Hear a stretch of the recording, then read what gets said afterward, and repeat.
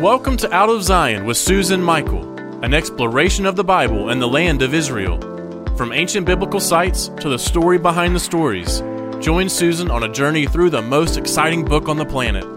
Hit the subscribe button for future episodes, which will deepen your faith and bring the Bible to life. And now, here's our host, Susan Michael. Well, hey there, and welcome back.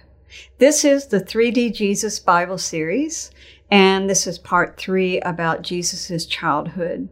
Now, my goal in this series is to help Jesus come alive to you like he never has before. That you will understand the story behind the stories about Jesus. That you will understand things that are happening that maybe are not so obvious to our 21st century mind. And once we learn the history, the culture, the religious setting, we understand so much more of what God was doing in and through Jesus.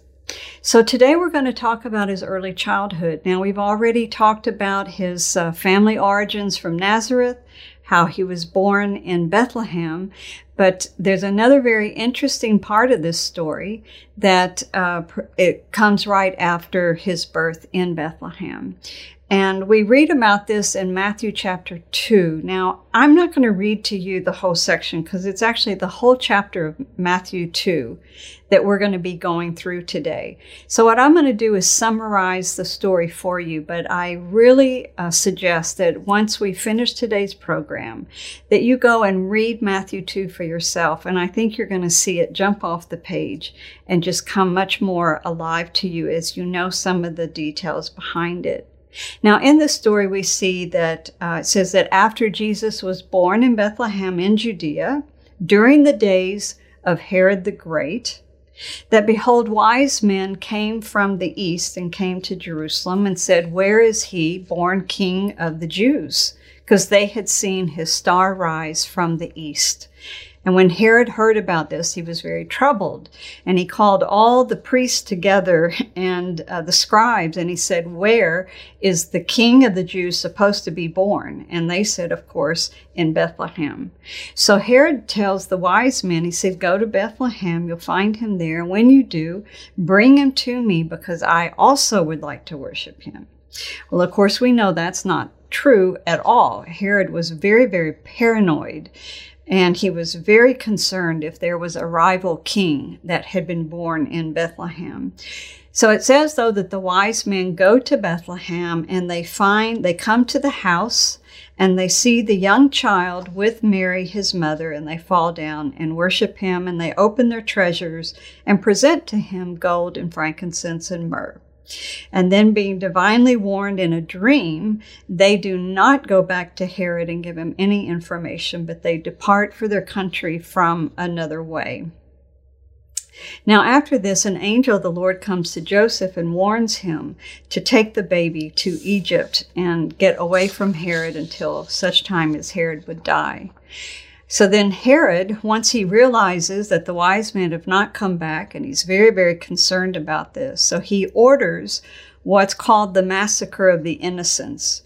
But he calls for the murder of all babies in Bethlehem that are 2 years old and younger. And soon after this, not surprisingly, Herod dies. I'm sure there was a little bit of divine retribution in this story as well.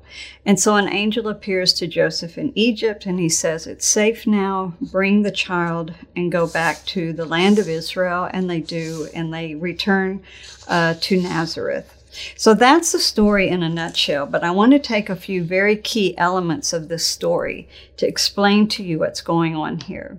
Now, the fact that there was a star, this is a messianic expectation within the Jewish people, and it's based on a scripture in the book of Numbers. And it says that a star shall arise out of Jacob. And so somehow Jewish tradition interpreted that to mean that the Messiah would be, of course, out of Jacob, but the Messiah would be as a star, and then out of that, there's a tradition of an actual star itself. But having established that now, who are these wise men from the east, the Magi from the east? And And, we see in our Christmas pageants, which I have to correct for a minute, we have the manger, we have the animals, we have the baby Jesus, and we have the three kings from the Orient presenting their gifts. Well, the three kings were not there at the birth of Jesus. And this story takes place sometime after the birth. And how do we know this? Is because in verse 10, it says here that they come to the house and they see the young child. And the word used here is not the word for a baby. It's the word for a toddler. So they come to a house now. Mary and Joseph are in a house. And it's not with the animals, it's not in the manger. And they find the young toddler with Mary, his mother, and they fall down and worship him and present their gifts. So who are these magi that are following this star? When did the star rise? And, in the world that time, travel was not overnight. And this star and this constellation that got their attention, it seems like by the time they actually arrived and they first go to Jerusalem, because if this is the star of a king, then where do you go but to the main city where the king resides? So they go there looking for this newborn king. And so it took time. And it seems like it may have actually been as much as 2 years, because Herod, he asked them, when did this star first appear? And then when he orders the death of the babies, it's anyone 2 years and younger. So it seems that Jesus could have been as old as 2 years, perhaps a little bit younger. So who are they? Well, it's very interesting because, of course, the Medes and the Persians considered their priestly caste to be magi. That's what they called them. So these were high-level people, and they were known for the religious things of the Medes and the Persians. So that would be interpreting dreams, and that would be understanding stars, and as they are predicting things, the constellations, and of course along with that goes magic and divination and all. And but why would they be following a star for the Jewish king? And did they know that? And what did they know about that? And so they are readers of the stars, and they find in the stars certain predictions. And so, yeah, that's a part of what they did. But very, very interesting is to realize that about 500 years later, we find in the book of Daniel that Daniel, who interprets the dream for Nebuchadnezzar, is actually put over all of the magi in Babylon at the time. So he was put over in charge of them. That means that he was able to teach them. He taught them all about his traditions, the Jewish traditions, the beliefs, and with that would have been that this star that would predict the Messiah. And they had carried it on, not because they were Jewish, but because it was one of the things that they incorporated into their body of belief. And so here they come following that star, thanks to Daniel. And they find here Jesus the toddler. And so the angel warns Joseph and says, get out of here, Herod knows, and get to Egypt for safety. So Egypt, in Egypt, there was a large Jewish community already living there. Why and from when? Well, because of the exile. So during the time of the Assyrian exile, and especially during the Babylonian exile, some of the Jews from Judea had fled down into Egypt to get away from these invading armies coming down from the north.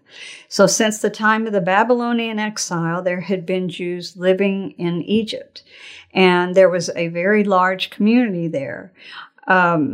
The Joseph and Mary would have gone and lived with other Jews in the area. They would have been cared for. They would have been received and welcomed. It's very interesting. I was just in Egypt a couple of years ago, and we visited a church there, which is said to be built over the site of where Jesus lived when he was in Egypt. And this is a very, very special tradition in the Coptic church in Egypt. And so they have preserved these traditions and the history. And I saw in their courtyard a map of various areas along the Nile where Jesus would have done certain things, or Mary and Joseph would have taken him and done certain things. And I'm sure there's probably a church built over every one of those sites. But this is an important tradition for the Coptic church. And there seems to be real historical evidence for it. Now, let's go back to Herod the Great. Skeptics say that there's no proof that Herod the Great really called for the death of all the babies in Bethlehem. And so, it's one of those things. One day we may find the evidence that proves it, but if not, this story is so keeping with who we know Herod the Great to be. And I need to tell you this story. Herod the Great was a very complicated and very contradicted individual. He was of descendants of the Idumeans, which were Arab, and the Nabateans. And they lived within that, remember, Hasmonean kingdom, where the Hasmoneans were trying to repopulate these areas with Jews, and they actually forced some of the people within their borders to convert to Judaism. So Herod the Great's ancestors had been forced to convert to Judaism. Maybe he was himself as a child. And so he was Arab by ethnicity, but he was Jewish by religion. And he was very Greek in his culture, and he was a Roman vassal king. So he was very, very complicated, and the Romans named him King of the Jews. So 37 years before before the birth of Jesus, or 30 years before the birth of Jesus, it was Herod the Great that overthrew the Hasmonean Jewish dynasty in order to start his own. And because he was, a convert to Judaism, he was a conflicted Jew. He wasn't really very religious. He wasn't well liked or accepted by the Jewish people. And so he did certain things to try to please the Jews, but at the same time, he was very almost pagan, in his Greek culture and in his political allegiance to Rome. And he is known as being very evil and very sick. Historians all agree. He was very, very depressed, and he was extremely paranoid. And that's why this story is so keeping with who Herod the Great was. Herod married a princess of the Hasmonean line. Her name was Miriam. And he had sons by her. And at one point, he got so paranoid that they were going to try to do away with him and reestablish a Hasmonean dynasty, that he murders her and their two sons. He murders another son. He's totally paranoid and very, very vicious. Josephus tells a story that Herod the Great knew he was so hated by the Jewish people in his kingdom that when he died, it wouldn't be a day of mourning. It'd probably be a day of celebration. So what did he do? He ordered leaders from every village and every area of the country to be rounded up and locked up, and that on the day that he died, this was approaching his death, he was very, very ill and he knew it, and that on his death, that they would all be murdered, and that way the land would mourn on the day of his death. Now, that's a very sick person, and luckily on the day of his death, his sister and his son did not carry out his wishes, and those men were all released. They were not killed. Herod the Great was also brilliant, and he was a master builder, probably the best in the world at that time.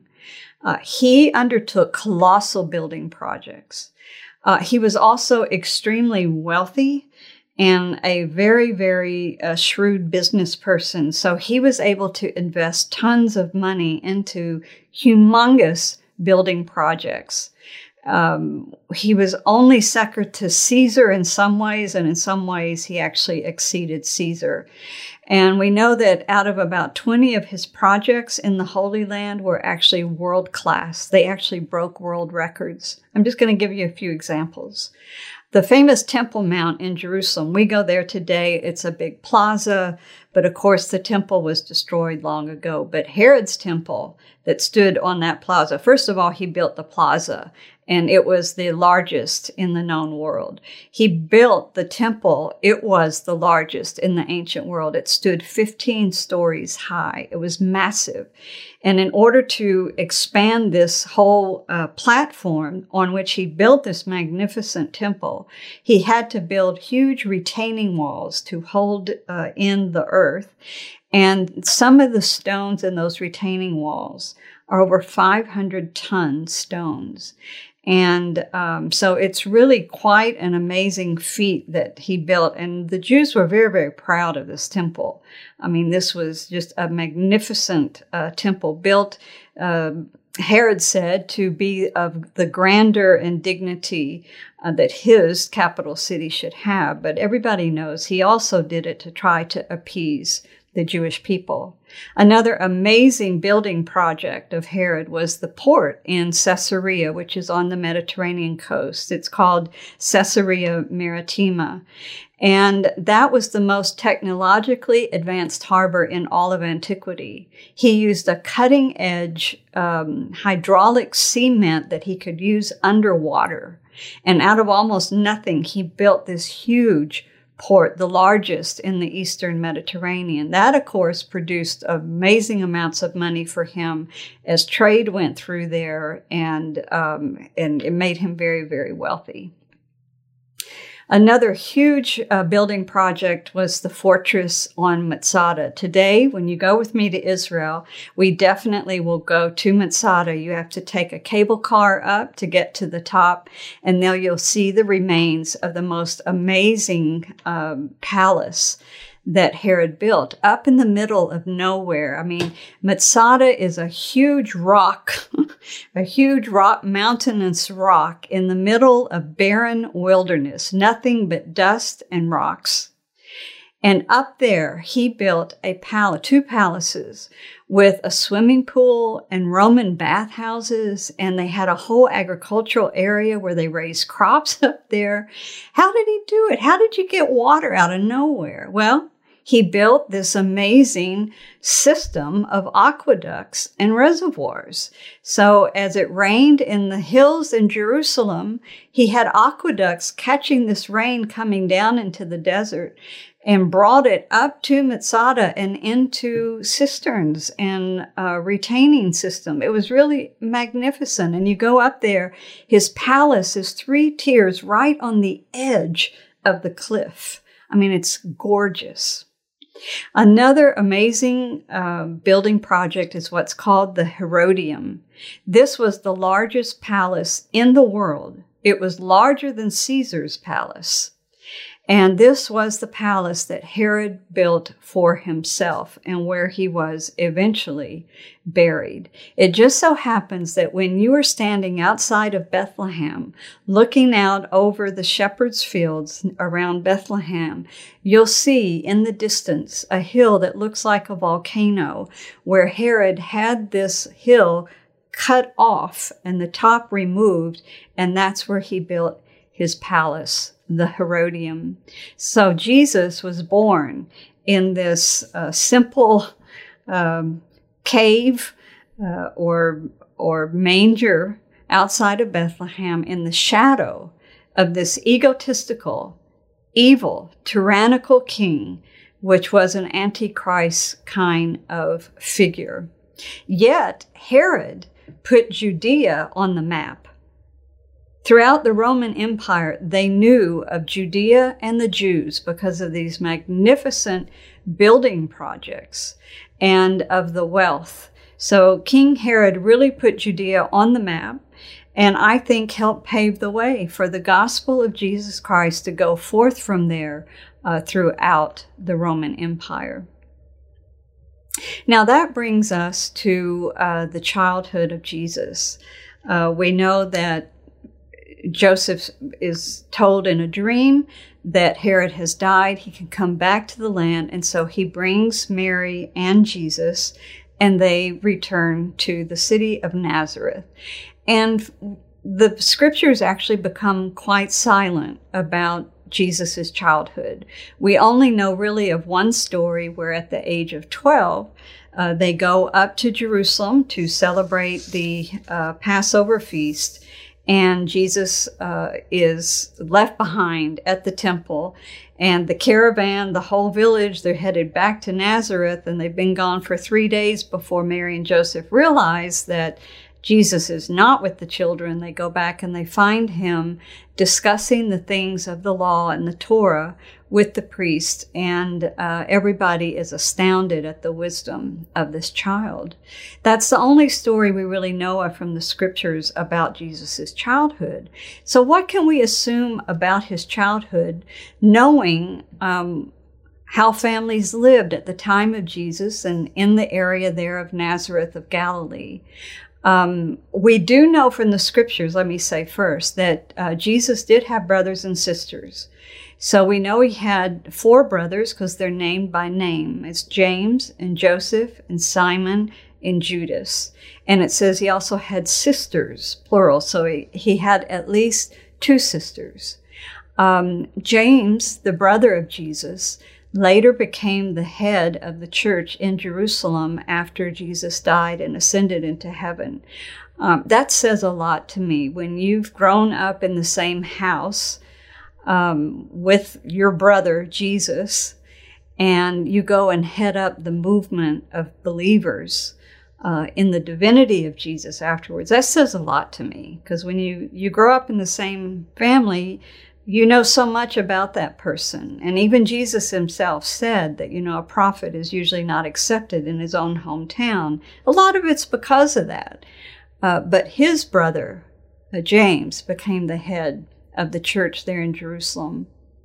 Now, Nazareth, we know it was small. Probably all of 150 people lived in Nazareth. And as I said, they were really an extended clan, one big family there. But it was big enough that they had a synagogue. And in synagogue is where you went to learn. And so they would have taught Torah there. And Jesus, as a young boy, would have begun memorizing Torah as a small child by the age of 5 or 6. And by the age of 10, he would have memorized the Torah, which for us in the Christian Bible, it's the first 5 books we call the Pentateuch or the Torah. He would have had those memorized, and he would have begun memorizing the oral Torah. So these are the oral traditions that the Jewish people passed down alongside the written tradition of the Torah. Jesus, at the age of 12, 13, would have begun to learn a trade. And this is why it's interesting. When they found Jesus in the temple, what he said to his mother and father was this. He said, don't you know that I should be about the business of my father? Now, Joseph's business was as a carpenter or a tradesman. It wasn't in the temple. So which father was Jesus talking about? But his heavenly Father. That was the business Jesus was going to follow. It wasn't going to be the business of the carpentry, although we do know that he did do carpentry as a young man in the home there with Joseph. Torah was everything for the Jewish people. It was a part of their everyday life. And this is something, for us today in our world, we have to admit we are more Greek and Roman in the way we see the world. In the Jewish or Hebraic mindset, all of life is worship. And that's why they pray before they do anything. They have a blessing for everything. Everything that they do in life is seen as unto the Lord. It's really very beautiful. And so Torah was talked about all day long by everyone. It was acted upon. It was obeyed. It was taught. It was spoken. And so the women were very, very familiar with Torah as much as the men were, although it was the men that did more of the formal study of the Torah. Every Sabbath in the synagogue, one of the members of the community would read from the Torah and give an exposition of it. They all studied it. They all taught it. They all lived it. The rabbis taught that the highest form of worship was study of the scriptures, not even prayer. It says when you pray, you speak to God, but when you study the scripture, God speaks to you. That's why they love to study the scripture, and that's what we need to learn from them, is that love of searching out the scriptures and letting God speak to us in it. Now, very quickly, there were, in the time of Jesus, which differs from the Old Testament time. In the Old Testament time, when the tabernacle was there, you had the priest, and then you had the office of prophet.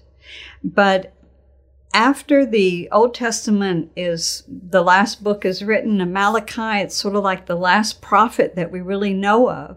And so what begins to develop in this 400-year period in between the Old Testament and the New is a little bit of a different system. And this system was made up of synagogues. There were synagogues everywhere. Every community had a synagogue, and it was a place where they came to learn. And the people that were over the synagogues were the Pharisees. They taught the law. They studied the law and they taught the law. And you had your rabbis, and you had a system outside of the tabernacle and the priest. And so in Jesus' time, there were 3 different classes of what we would call religious clerics.